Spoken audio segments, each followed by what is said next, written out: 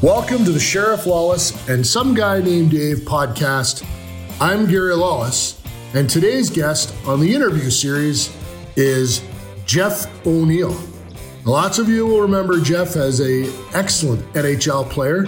Had a bunch of really good seasons in the National Hockey League, and then after his retirement, he turned to the media world and is now one of the top broadcasters in Canada and North America, really. He's a regular fixture on the panel on TSN and also is one of the members, the co-hosts of the top-rated sports show in Toronto, which is a huge hockey market. It's called Overdrive, and it features Jeff O'Neill, Brian Hayes, and, oh boy, I couldn't think of Noodles' first name for a second. I know. Jamie McLennan. You know him as Noodles. It's hard to remember the first name, Gary.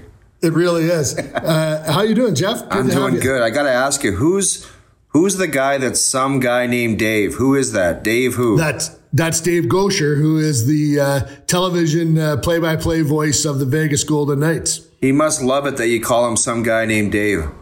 Well, actually, our radio play-by-play guy, my partner on the radio, Dan Duva, he's on the podcast, and he doesn't even get any billing because we named it before, like when we hired, I was hired first, and we were putting the podcast together, my boss, Eric Tosi, and I, and then we hired Shane Knighty, and I'm like, well, we've got to use Sheriff and Lawless like that, you know. And then we hired Dave Gaucher at the same time, and I'm like, how about Sheriff Lawless and some guy named Dave? And it just kind of sounded great. We liked it. I like it too. Then we hired Dan and put him on the podcast. So he's the guy that edits it. Gary, I love it, but it sucks for Dave because he's that guy that nobody really wants to know his real name. He's just some guy Dave. And he's always going to be that guy. And people like that because they're like, it's like that mystery thing. It's like the guy in Home Improvement that just looked over the fence. You really couldn't see his face. And that's just the way he stayed forever. So Wilson was his name. I think Wilson was his name in that Wilson, show. Yeah, Wilson. Yes, excellent. Well, how's it going for you? First of all, where are you right now? I'm in Vegas. Where are you? I'm in Collingwood, Ontario, and it's weird working from home. I got a whole tripod set up, Gary. It's, as you know, you're doing the same thing. I got to fill 3 hours a day about sports when there's no sports. So that's the challenge right now. And, you know, my colleagues, you just mentioned them, Brian Hayes and Jamie McLennan. I almost forgot his first name too. We just made a pact where, you know, it's tough times and you got to do it though. You got to kind of find a way to present some normalcy to people. And that's what people in Toronto, I think that they like listening to our show, and it's obviously tougher with no sports, but you got to kind of make some content, and there's different things popping up every day, whether it be, the NHL returning, which I think a lot of people, I'm sure you're talking to everybody too. I think they want to come back, and there might not be any fans, which I think sucks, but you got to kind of go with the headlines and what people are saying. And hopefully and it's a difficult thing. Like, I hope there's sports back here. But I also hope this stuff ends because there's people, everybody wants sports back, right? But I also don't want people to be texting me or emailing me saying, you have to think about people that are struggling right now. And, you don't want to be greedy or, selfish in your own wants or needs, wanting hockey back because there's people that want, their aunts and uncles and grandparents to be healthy, and we're wanting hockey back. So you got to kind of find a balance, I think, of what's important or what's going to happen here. Yeah, well, I don't think you can. I think you can hope for both things at the same time. And so long as the return of sports doesn't adversely affect our health system or the process in trying to eliminate this virus and then prevent it from coming again, then I don't know why they have to be mutually exclusive. I think we could, I think obviously the health and welfare of society comes first. And Gary Bettman has said that a number of times. And then you just get to the players and everybody involved. It's got to be safe for them as well. But if you can tick off all those boxes, we do want to return to our old lives, don't we?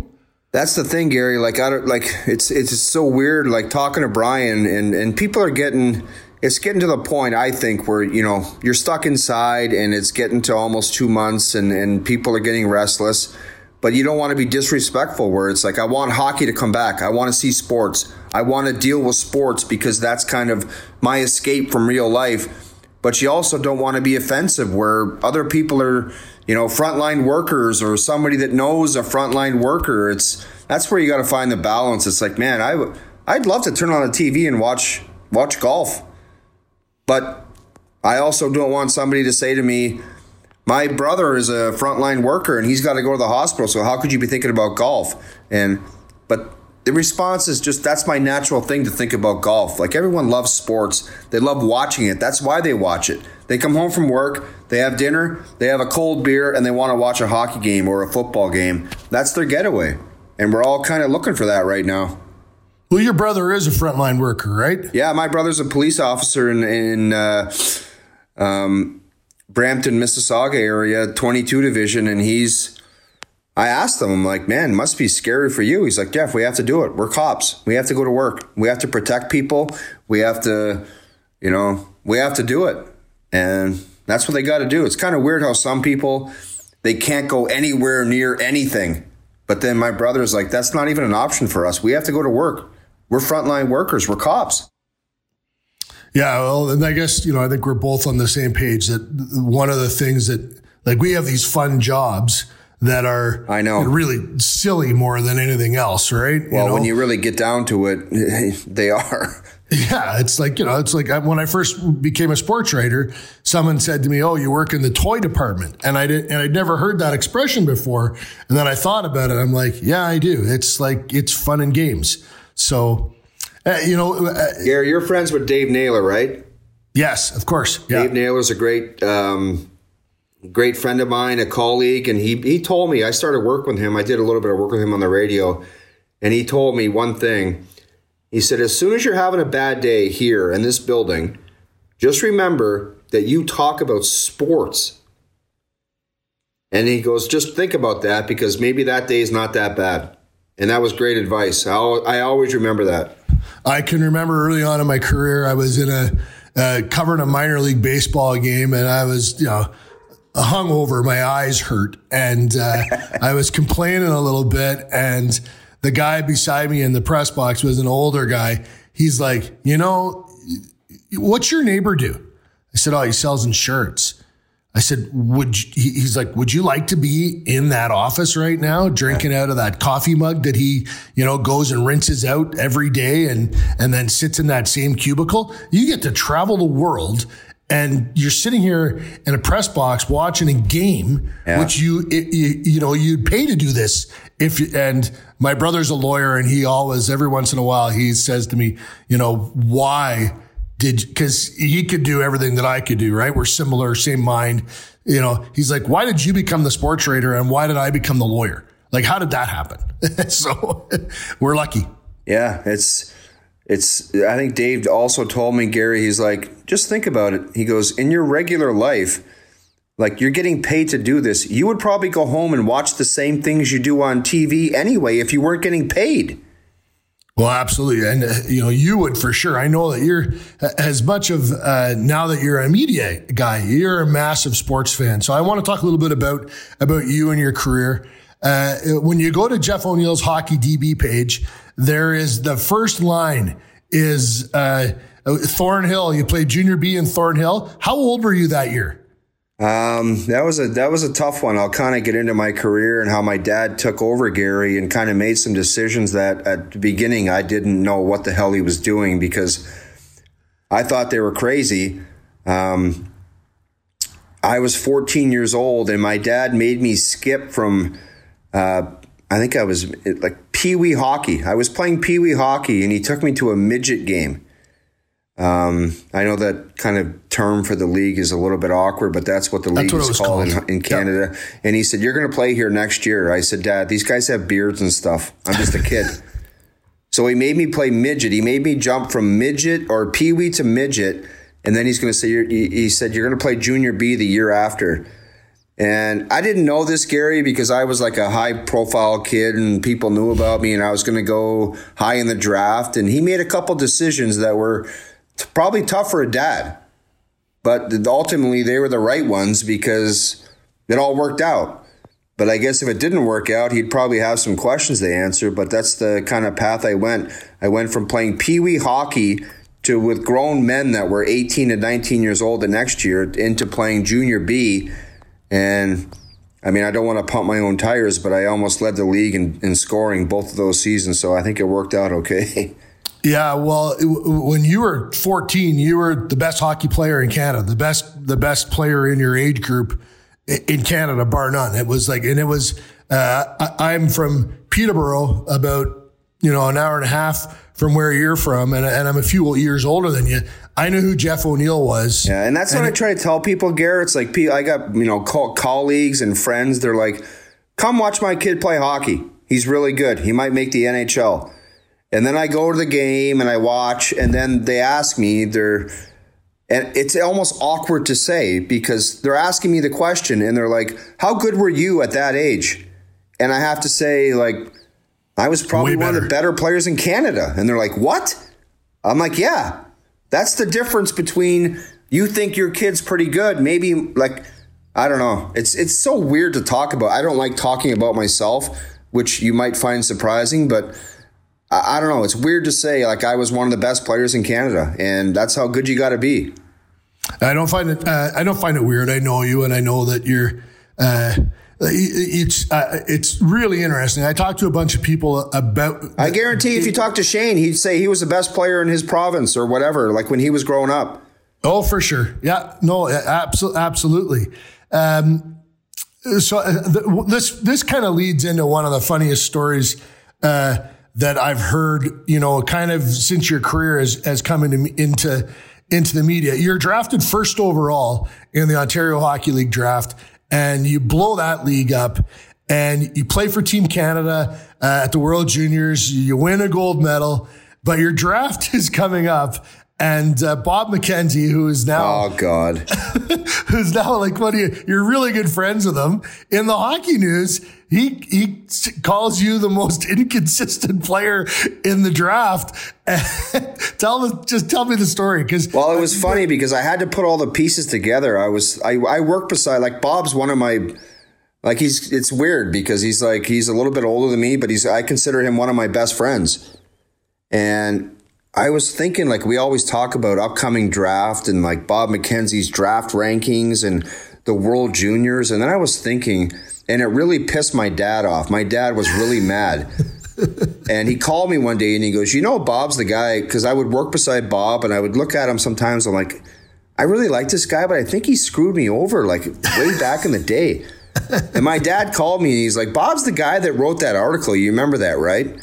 And I said, I don't know what you're talking about. He's like, he's the guy that said, you're inconsistent, you're out of shape, and you're nothing like pretty to look at, and that's your deal. And scouts are scared to death of you or some nonsense.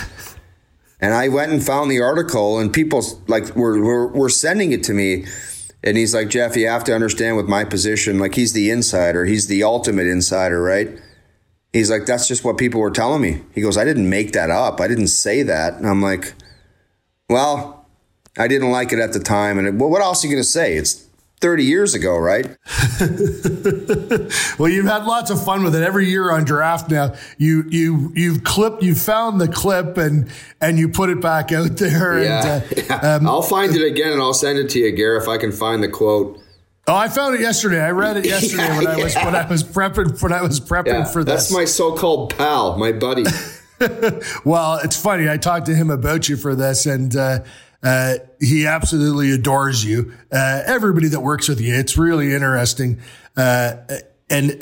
people have always told me how generous you were. And I can remember we were at a draft in Philadelphia. We were both working for TSN Radio at the time. Yeah. And a lot of people were leaving, but you and I were staying overnight on the Saturday night. So we said we were going to go out to dinner, and a bunch of guys from Winnipeg who you did not know, ended up coming for dinner. And then of course we asked for the bill at the end of the night, and you'd already paid it. And it was for all these strangers. So like when people tell me Jeff O'Neill is generous, I'm like, yeah, I know he's generous.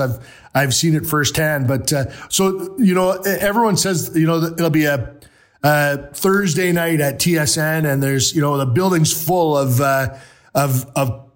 people that are doing their jobs behind the scenes, and you'll walk in with, $300 worth of McDonald's to feed everybody. How come you do that?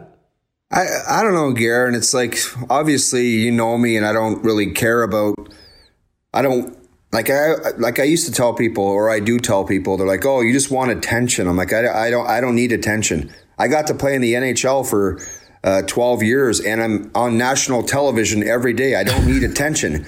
To me, it's just about the experience. I got the pleasure of playing with guys like Matt Sundin and Brendan Shanahan and Ron Francis, and it was about the experience. You ever go out to dinner with those guys? And Brad McCrimmon too. He was my roommate, one of my best friends. When I was 18 years old, he was 35. I made more money than him my rookie year, but he would never let me pay for any dinner, nothing. And I was like, man, and obviously there's a connection with Kelly in Vegas there, but Brad was like, you're not paying for dinner. You're a rookie. You're just a young guy. I'm like, I wanted to say to him, I make more money than you, but that wasn't about it. It was the principle. And I don't know. I guess it's just about the experience. I guess we've all experienced kind of like tough stuff in our lives. And at the end of the day, all you got is like what people say about you. And if you gotta say something about somebody, the way I look at it is maybe that guy was a good guy and he did some nice things. I mean, we all have our moments, but it's just about the experience. You want to be that good guy, I guess. I don't know. You bet. Absolutely. It's funny you mentioned Beast. God, I miss that guy, Gary. Well, I know three guys pretty well. Kerry Huffman, who played with him in Philadelphia. Yeah. Shane Knighty, who was coached by him in Atlanta. And now you, and then obviously Kelly and him were the very best of friends, and Kelly talks about him just Kelly's got this expression. He says, I was the biggest Brad McCrimmon fan, and Brad McCrimmon was the biggest Kelly McCrimmon fan. And I love that expression. But I met Brad just a few times and can't claim to have been lucky enough to know him. But it's funny, Gary. We had Kelly in the studio. We went to Vegas last year or a couple years ago, and Kelly was just sitting in front of me, and I couldn't help but just stare at him because he looks so much like his brother. It's uncanny. Yeah. And Brad was my roommate, and he made me go to bed at 9:00 every friggin' night on the road, and it just made me sick. And I was like, you're a young guy. You want to watch TV, and you go to bed at midnight. I don't know what time you go to bed, but 9:00, he's like, shut that TV off. And I would say, why? And he's like, you know why? Tomorrow's the biggest game of your life. And he said that to me every game. And it was so annoying. But that was kind of his joke. But man, that was great stuff. Like every night he'd say, go to bed. I'm like, why do I have to go to bed so early? And he'd say, well, tomorrow's the biggest game of your life. And I think that's the best thing about Brad McCrimmon. He played every game like it was the best game or the biggest game of his life. You got to be one of the Hartford Whalers. Do you have a Whalers jersey kicking around? I know obviously later you played for the Toronto Maple Leafs and that was a pretty cool moment. And you had your big seasons with the Carolina Hurricanes, including going to the Stanley Cup final. And I want to talk about that because that's when I really kind of reconnected with you in my mind. But have you got a Whalers jersey kicking around the house? I sure do. One of the L's has fallen off my last name. It just has one L, but it's my actual draft jersey when I got drafted. And I'm not going to name names, Gary, but I had a FaceTime last night with 4 of my former teammates, only Hartford Whalers, and we all put our jerseys on and had had a cold beer and had some laughs. And don't ask, I'm not naming names because I'm not I'm not playing that game. But it was pretty funny because there were some guys that liked being in Hartford, maybe some guys that didn't, but it was a lot of fun. It's funny. Justin Williams, I heard him on a podcast the other day, and they were asking him if he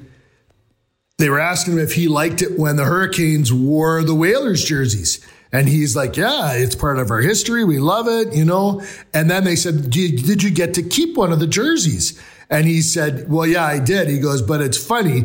The guys on our team said to me, well, you've already got one from when you actually played for Hartford.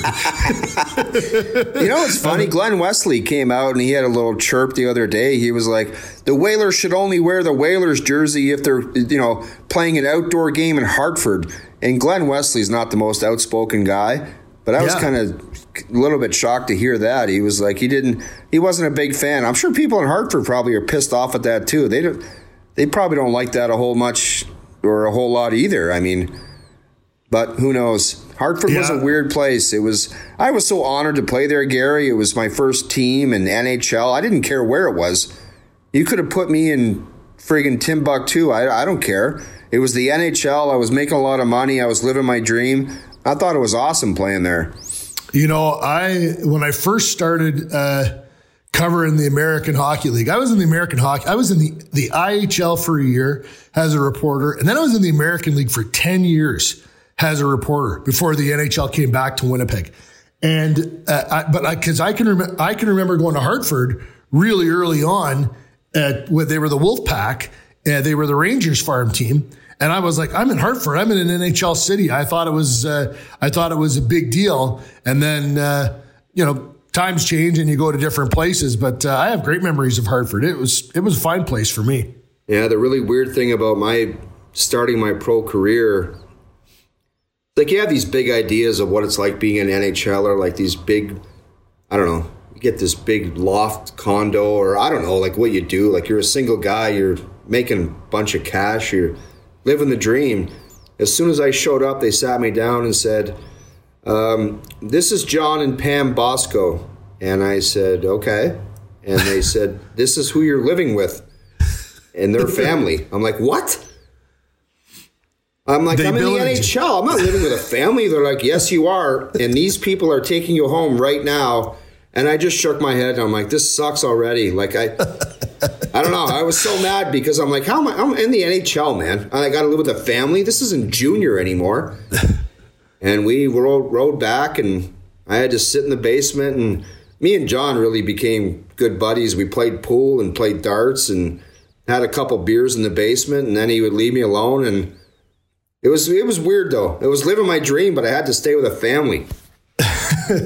Now, Carolina is that's where you have your big seasons, right? You scored 25 goals in 99, 2000, and then 41 in 2001. That's a little bit of a green jacket, though, eh? 41 goals and only 26 assists. Yeah. Interesting.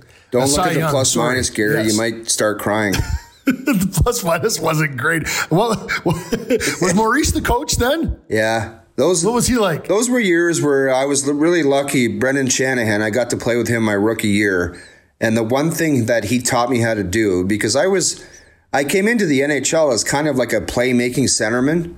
Yep. Like I just would pass the puck and I could make plays. And watching Shanny every day, and he would pull me aside and just tell me, your shot is terrible. Like you got... you take too much time. There's nothing on it, and you got to work on it. And I would watch him, and he would help me. And I'll always remember I only played 1 year with him because he said, I'm going to Detroit and I'm leaving here. And I was pissed off at him for that. But he taught me how to shoot the puck. And man, nobody could shoot the puck like that guy. He was the modern day Ovechkin, Laine. Like he could just shoot it. And that was great advice, watching him, shoot the puck. And he told me it wasn't always about the accuracy. It was just the quickness. Like get it all, like shoot the puck as soon as you get it, because then the goalie can't react. And that was watching him do that. And I tried to emulate that. The one thing I can do is I can copy people. whether it's a voice or shooting the puck or taking a wrist shot and watching him shoot the puck. I copied that all the way to the bank. Next year, you go to the Stanley Cup final, and that's when. So a little background, and I knew your brother Donnie. Yeah, he played in Peterborough, where I'm from, and was just an awesome dude. And had beers with him on a bunch of occasions, and he was I loved him, but I hadn't kind of connected you guys. Sort of in my mind. And then during that year when you were in the playoffs, I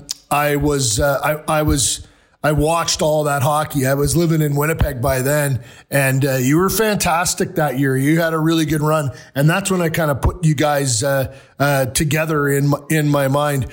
First of all, what was it like going to the final? And I know you lost, but pretty great experience. Yeah, it was probably the best experience in pro sports that I had, Gary, because it was, like, no disrespect to my teammates and the teams I had in Carolina, but a lot of years it was, okay, season's over, going home, no playoffs. That's my, you know how Tom Brady and like LeBron James, they kind of calculate their seasons to like going to the finals, or like that's the length of what they have in their head.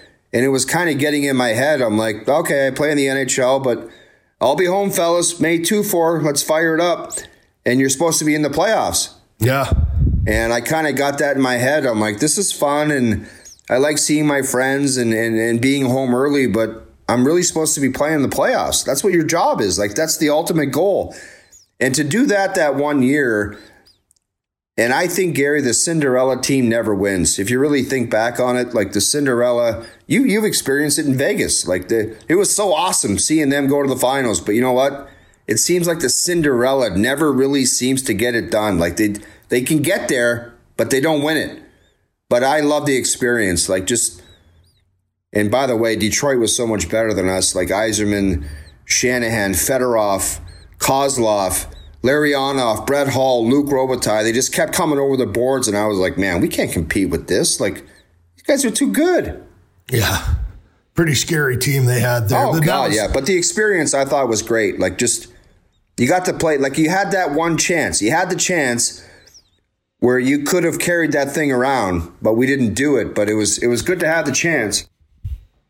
It's interesting you talk about, coming home early. Mike Keane, who we lived in the same neighborhood in Winnipeg, and he after he retired, we became pretty good friends. He played in 250 playoff games. Yeah, that'll put some gray hairs on you. He won 3 cups in 3 different cities. But his whole thing was every year in the NHL. Gary, by the way, what were the 3 cities? Colorado, Montreal, and Dallas? Yep, that's right. Yeah, Montreal, then traded to Colorado with Patrick Roy. He's told me that story. It's a fascinating story. Yeah. And then signed with the Rangers, a free agent deal, and then I think they had Gretzky, they had LaFontaine. It was going to be a powerhouse team. It didn't work. He got traded to Dallas. Him and Brian Skrudland, they got traded at the deadline, and then they went to Dallas and they won with Ken Hitchcock. Anyways, he worked out. He wouldn't take any time off until the Stanley Cup was awarded. So if the team he was on got beat out, he like you just said, it was supposed to be your job. He worked out until the Stanley Cup was over, and then he would take 2 weeks off, party, do whatever you would do. That's what I always found weird, Gary. Like, I'd go up to my cottage and I would be on a kind of a friendly summer binge, if you know what I mean. It's like, your buddies are up, you're water skiing, you're having beers, and it's like you're watching the playoffs, and it's like that would have been a great thing for me to do. Like, forget about having fun. You don't stop working until that Stanley Cup is awarded. Yeah, that was his thing. I thought that was, and when he played in the American League for 3 years after 1,000 games in the NHL. Yeah, after all, 3 years. 3 years. Like, I would have never done that. The guy loved hockey more than anybody on the planet. Like, he'd won 3 Stanley Cups, and then he made it his goal to chase the Calder Cup. Yeah. Like, it was, and to get to play in front of his, By the way, his Gary, I hometown. give him credit. I would have never done that. Like once I played in the big leagues, when I retired, I would have never done that. I would have said, no way. Oh, he phoned me the day that like Craig Heisinger, who was the GM of the Moose and is now the assistant GM of the Jets, he phoned him and said, Keener, we're not going to keep you this year. And Mike phoned me and said, they're making me retire. They're making me retire. He was in his 40s playing in the American League. So he still wanted to play. Oh, he'd play tomorrow. If you told him he could play in the East Coast League tomorrow, he would probably do it. I love that. I give that credit because I'm not that guy. How'd you get into the media? It was weird because I hated the media, Gary. I always thought the media was, they would just backstab you and make up comments and rip you. And I just never really had a good relationship with all of them. Like Steve Simmons is a buddy of mine, and Bob McKenzie and James Duthie and Dregs, all of them. I just thought that, I don't know, we weren't on the same wavelength, I guess. But I just called into a radio show during the lockout. I think it was like 2013 maybe. Yep. And, I did something stupid on Twitter. I made a comment I shouldn't have made, and it kind of blew up. And James Cybulski, who was doing radio in Toronto, he just said, can you call me? And I called in, and then I called in again, and then I went into studio. And then I realized I didn't have a job. So I told Cybulski, I was like, if you tell your boss, like I like this stuff and I think I could be good at it. So the next thing you know, I had a job and I haven't left since. That's the way it worked. Well, it's amazing. I contacted a couple of people that, like Mark Milliere, who was the VP of TSN. He said they hired him for radio, and he's like, I listened to him for a few minutes, and right away I knew he was going to be a star on TV. And we went and started putting him on TV. Steve Dryden, and it's amazing. You guys couldn't be any more different as people. And he called, he said to me, he goes, I've never seen it. He just has the best instincts. He knows what to talk about and what people are going to be interested in hearing. And this part I add myself. You have the ability to not take yourself seriously. No. And have fun, but people take you seriously. Like while you're having fun, people are enjoying that. But when you make your point, people listen to it. I think that's the key, Gary. It's like I'm like you. Me and you could sit down and have 10 beers and have a good time and not take each other seriously. But if we got a job to do, we got to do that seriously as well. And I think there's the balance there where I just want to, when I'm commenting at the end of the game, I always think about it. And Mark Milliere and Steve Dryden or Bob McKenzie, my dad gave me the best advice in broadcasting. He's like, Jeff, here's what you got to do. You got to think about how many guys are like you that sit on their couch and drink a beer and watch a hockey game. They just want to hear a real dude tell them what happened. That's it. They're like, if you're going to talk like an idiot and make no sense and babble about nothing, they don't want to hear that. Tell them what happened. That's it. And I was like, okay.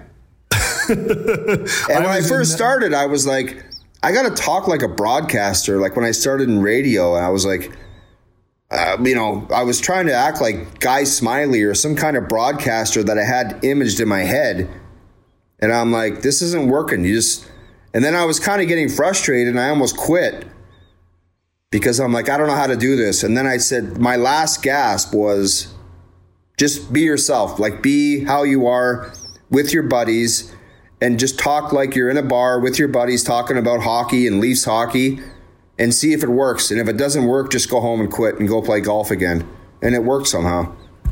Well, they love you. And it's, I would say that, you're on TSN, so it's national, but your base is in Toronto. Those people in Toronto, number one, you played for the Leafs. Yeah. So that you're from Toronto and you love the Leafs, right? Like they were your team growing up. Yeah. I have no issue telling that people. And I know, like, I don't know what you're like, Gary. Like, are you a fan of the Golden Knights? Like, do you care if they 100%. Win or lose? Of course I am. Like me too. When I go to the Leaf game, I went to a Leaf game and I cheer. Like, I'm a fan. When they score, I'm like, yeah, what a goal. And somebody said, you can't do that up here in the press box. You're media. And I said, you know what? Go to hell. I don't care. And you know what? If they suck, I'll tell people that they suck. Exactly. But if they're good, I'll say they're good. Very simple.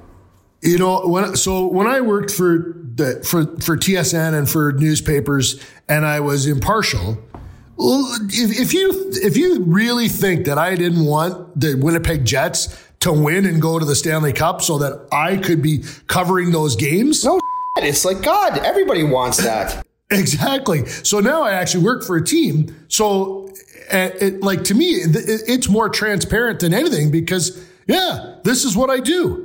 I work for the Golden Knights and I tell stories about them and to me there's a lot of guys though, Garrett, you know this, like James Duthie and Bobby and Dregs, like it, Steve Dryden, like they don't care who wins or loses. And I find that weird. As much as I love those guys and I respect them like to the max, I find it weird watching a game and not caring who wins or loses.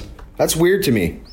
You've kind of figured out your persona, and it's just being you, and that must be a ton of fun to be able to just be that guy. Yeah, you know what? I think that, and I think Gary, during this time, like this pandemic, and you got to stay home, and it gives you time to think, right? And I think about my life and how lucky I am, and like, think about this.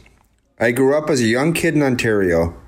I loved the Toronto Maple Leafs. I loved hockey. My dad got me into hockey.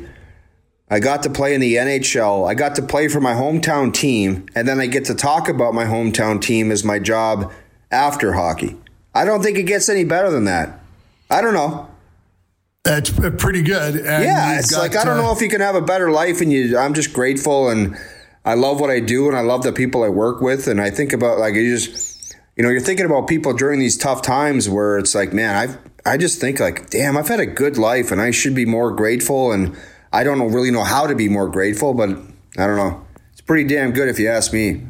All right, I'm going to take you back in time, and I'm in Florida at the NHL Board of Governors meetings. This is the story behind the story that people don't know. And I get a phone call from Steve Dryden, and he says, hey, you want to write a column saying that Patrick Laine is better than Austin Matthews? And I'm like, well, he's not better than him, but I said, but he might be. By the way, don't put this on the podcast because Dryden will go crazy, Gary. Why? Because he just I think he likes being behind the scenes. He doesn't. Too bad. This is going in. We'll have to bleep your F-bomb, but this is going in for sure. So I'm like, okay, but he's younger than Matthews physically. He's his first time in North America. There's lots of reasons why he could eventually, catch up and be better than Matthews. Okay, I'll write that. No problem. Well, stupid me. Number one, like Matthews is a center, and there's everything that goes behind that. And Matthews is maybe it just wasn't true, Gare. Like maybe that. So, anyways, the story gets posted on tsn.ca, and it goes bananas, viral. And of course, your show is the afternoon drive show in Toronto, and I know that Noodles isn't a Leafs fan, but you and Hayes are clearly, that's where your allegiances are. So you have me on the show. By the way, I got to correct that. Like, it's not, it's a weird thing. It's like, it's not like we're diehards. You know what I mean? It's the team we cover. Okay, fine. Yes, but you're happy when they win. Yeah, it's like you're happy if they win, but it's not like we lose sleep if they lose 5 games in a row. You know what I mean? No. Matter of fact, it makes for great radio, right? Well, yeah, it's unfortunate, but sometimes radio is better when they suck. Yeah. So I come on your show, and Brian Hayes he just couldn't deal with it. He called me, Gary, and he's like, oh, here we go. Gary Lawless piping off in Winnipeg. I'm like, oh boy. And I don't I don't know. I don't like get that excited about that kind of stuff. He's like, he's saying Laine's better than Matthews. And I'm like, okay. I was like, I almost wanted to say to him, Gary, this is your fight. I go ahead. And then you were like, I think you had it out with him on the radio, and you're like, Brian, why don't you be quiet? And this is my opinion and my show. And no, I didn't say that. I said he called me preposterous, I think. And I said, hey, Brian, don't make it personal. I love Brian, and we have a good relationship to this day. It was to this day, I get tweets. People retweet the article and send it to me. You never live that stuff down, never. Oh, no. Well, and then, I know that you said something about, later on you said something about Matthews and McDavid. You know what, Gary? I said it one night, and I know exactly what you're talking about. Austin Matthews scored a goal in San Jose, and I won't lie, I had a couple glasses of wine in me. I tweeted out, I don't think I'd trade Austin Matthews for anybody, even Connor McDavid. And I absolutely got roasted. Like, people in Edmonton were going crazy. But I will tell you this. I'm connected like you. I know a lot of people in the league. I know a lot of coaches. And I talked to a lot of them. And I just said, hey, it's Jeff O'Neill at TSN. Can you just do me this favor and answer this question? Who would you take, Austin Matthews or McDavid? And I would say almost 90% said Austin Matthews. Interesting. Because they're like, he's a big man. He's in the corners. Like, he's a bigger guy. And Connor McDavid, as good as he is, he's an off the rush guy. And sometimes when off the rush doesn't work, you don't win. So, like, I had to kind of validate myself. I was like, by the way, what do you think? Like, who would you take? 90%, Gary, said Austin Matthews. But I didn't want to tweet that out or mention names or... Sure. Well, I can honestly tell you that 90% have not told me that Patrick Laine is better than Austin Matthews. I didn't get the same response, but it was anyways. It was it's still to this day. If Laine has a big night, if Matthews has a big night, there'll be 5 guys like Joe from the Bridge will send me a tweet saying, hey... Still think that, Gary? Hey, Donkey, do you still think that? And I'm like... I know. That's the part I don't get about the media, Gary, where it's like you kind of... Who knows what it is, content, whatever, and you fire out a conversation like that, and people like take it to their grave, and that's like their be-all and end-all. They keep bringing it up. I'm like, man, you got nothing better to do? Seriously. Tell me about tackling... what do they call that mascot? Tradesy? Is that his name? No, Trady. Oh. Trady. So I'll set the scene for our listeners.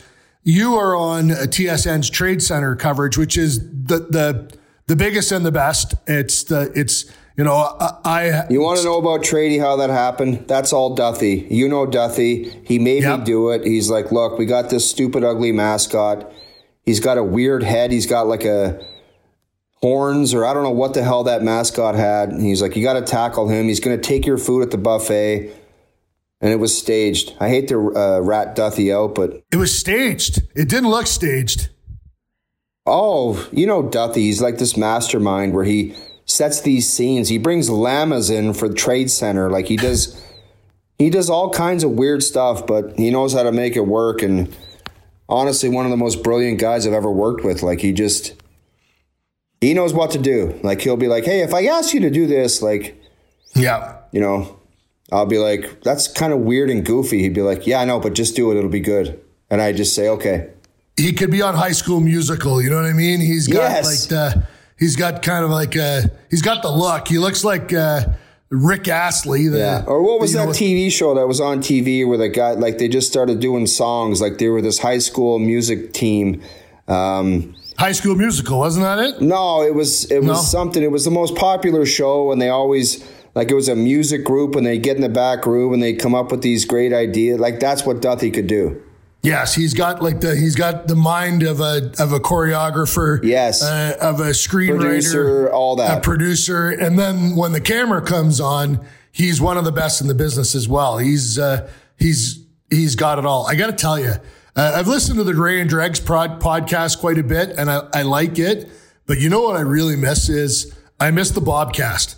I would wait for it down here in Vegas. I would wait for Bob to publish it so that I could listen to it. I loved listening. I thought it was because I learned so much about hockey, but also like Bob is just like this ultra cool dude. And it was so much fun to get, he's been really nice to me in my career, like been really helpful and been like a good friend. So it was kind of cool to be able to connect with him on that level. The Bobcast, I think Bobby's kind of getting into semi-retirement mode where he's like, no more Bobcast. But it's funny. It's like, I respect Bob a lot. And he's got like, I think almost 2 million followers on Twitter now. But what I love about him is we've just become buddies. Like we sit beside each other. Every hockey game we ever do, I sit beside Bob McKenzie. That's kind of our thing. There's Duthie, there's Pooley, there's me, and then there's Bob. Me and Bob are beside each other, and we could literally tell a funny joke right before, 12 seconds before air, and be laughing our asses off, and then go, and we got to do our job. But it's just, man, we've had a lot of laughs over the years. Like somebody will screw up or somebody will say something stupid. It's been a lot of fun. If I ever do a book, Gary, I think the Bob McKenzie chapter will be pretty fun to say. It's pretty cool to sit beside that guy. Tell me about playing for the Toronto Maple Leafs and what that was like for you. I cried when I put the jersey on for the first time. I was like, man, I used to watch this every Saturday night. And Gary, it was difficult circumstances for me every time I think about playing for Toronto, because there's only one reason I did that. And that's because my brother passed away in a car accident. And I told my dad to call Jim Rutherford. My dad represented me, and I just said, I'm not leaving here. I'm not leaving you guys. I'm not leaving my brother. And if I don't play for the Leafs, then I guess I'm not playing. And they worked out a trade. And so it was kind of the positive and the negative. It's like every time you love putting on that jersey, but you also realize the reason that you're there is not the most positive. That's the worst positive. It's the worst thing that can ever happen to you. But it was weird. Like I tell people all the time, when I played for the Carolina Hurricanes, I would come home for the summer because we missed the playoffs, and I would go to Leaf games and like cheer for the Leafs. I was in the NHL. And it was so weird. I'm like, I play against these guys. Like I score goals against Cujo and Eddie Belfour, and I hit Matt Sundin and Thomas Caberlet, but I want them to win. I'm when they score, I stand up and scream and clap. I'm like, this is weird. But I don't know. That's what I did, Gary. It's kind of weird and unorthodox, but that's what I did. You scored 20 goals, 19 goals the first year, 20 the second, which is those are good numbers. Did you wear your brother's helmet when you played for the Leafs? I did. You kind of, when you lose somebody, you rummage through their stuff. And I found in his hockey equipment when I got traded to Toronto. I'm like, I had to take it to the trainer. I'm like, you got to take this mask off because it was a beer league helmet. I'm actually looking at it. I look to my left and I'm looking at it right now. And I'm like, you know what? I'm going to wear this in the NHL. And the trainer kind of put it together and put new foam in it and put the Leaf stickers on it. And I'm like, man, he would think that'd be pretty cool if he knew that his helmet. Sorry, Gary, I'm getting a little emotional now, buddy. That's okay. I'm sorry, Jeff. I didn't mean to do that. Yeah, but I think he thought that would be pretty cool if his helmet was in the NHL, man. 100%. And I know that we've had some good talks over the years, and he was. I know he was super proud of you, and I know you were super proud of him. So, obviously, I'm sorry that happened to you and your family. You started to be afraid of flying at that time, eh? Or were you always afraid of flying? Yeah, it was awful, man. It happened early in my career. I was in Mexico and I flew home and I was sleeping, and I just woke up and I had to work. I don't even know. Like I have maybe had a couple of them. I had a panic attack, and I literally looked down at my shirt, Gary, my T-shirt, and my heart was like popping out of my T-shirt. I'm like, uh-oh, like I'm going down or I'm dying or I don't know what the hell is going to happen here. But it's not like I didn't like flying, but I was afraid of that happening every time I got in the plane. So the anxiety gets involved, and then it was just like anything affiliated with going to the airport. And guess what we had to do in our job?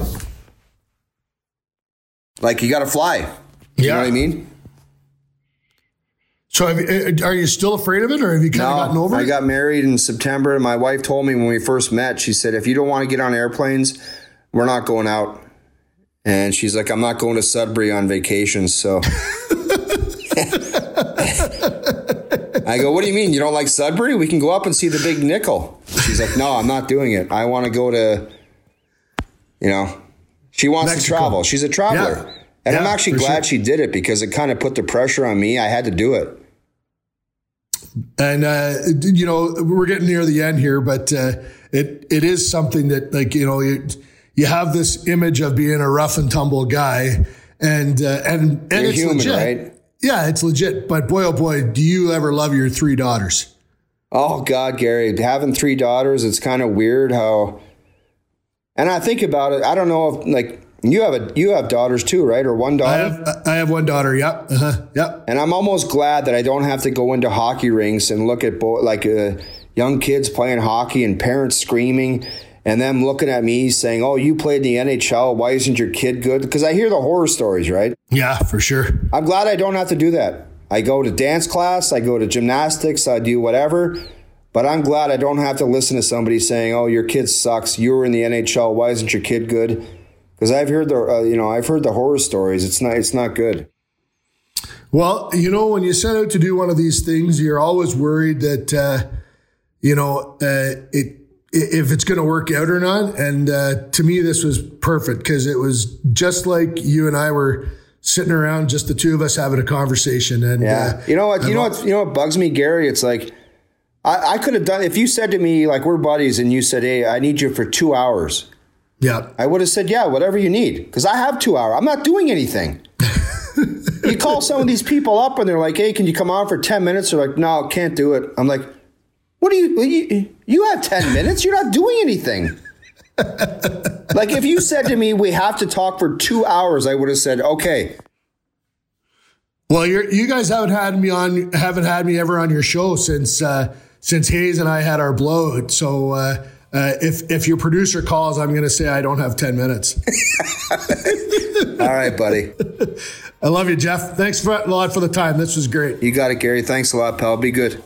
All right. You've been listening to the Sheriff Lawless and Some Guy Named Dave podcast. Thanks very much to our guest, the O-Dog, Jeff O'Neill. Thanks for listening.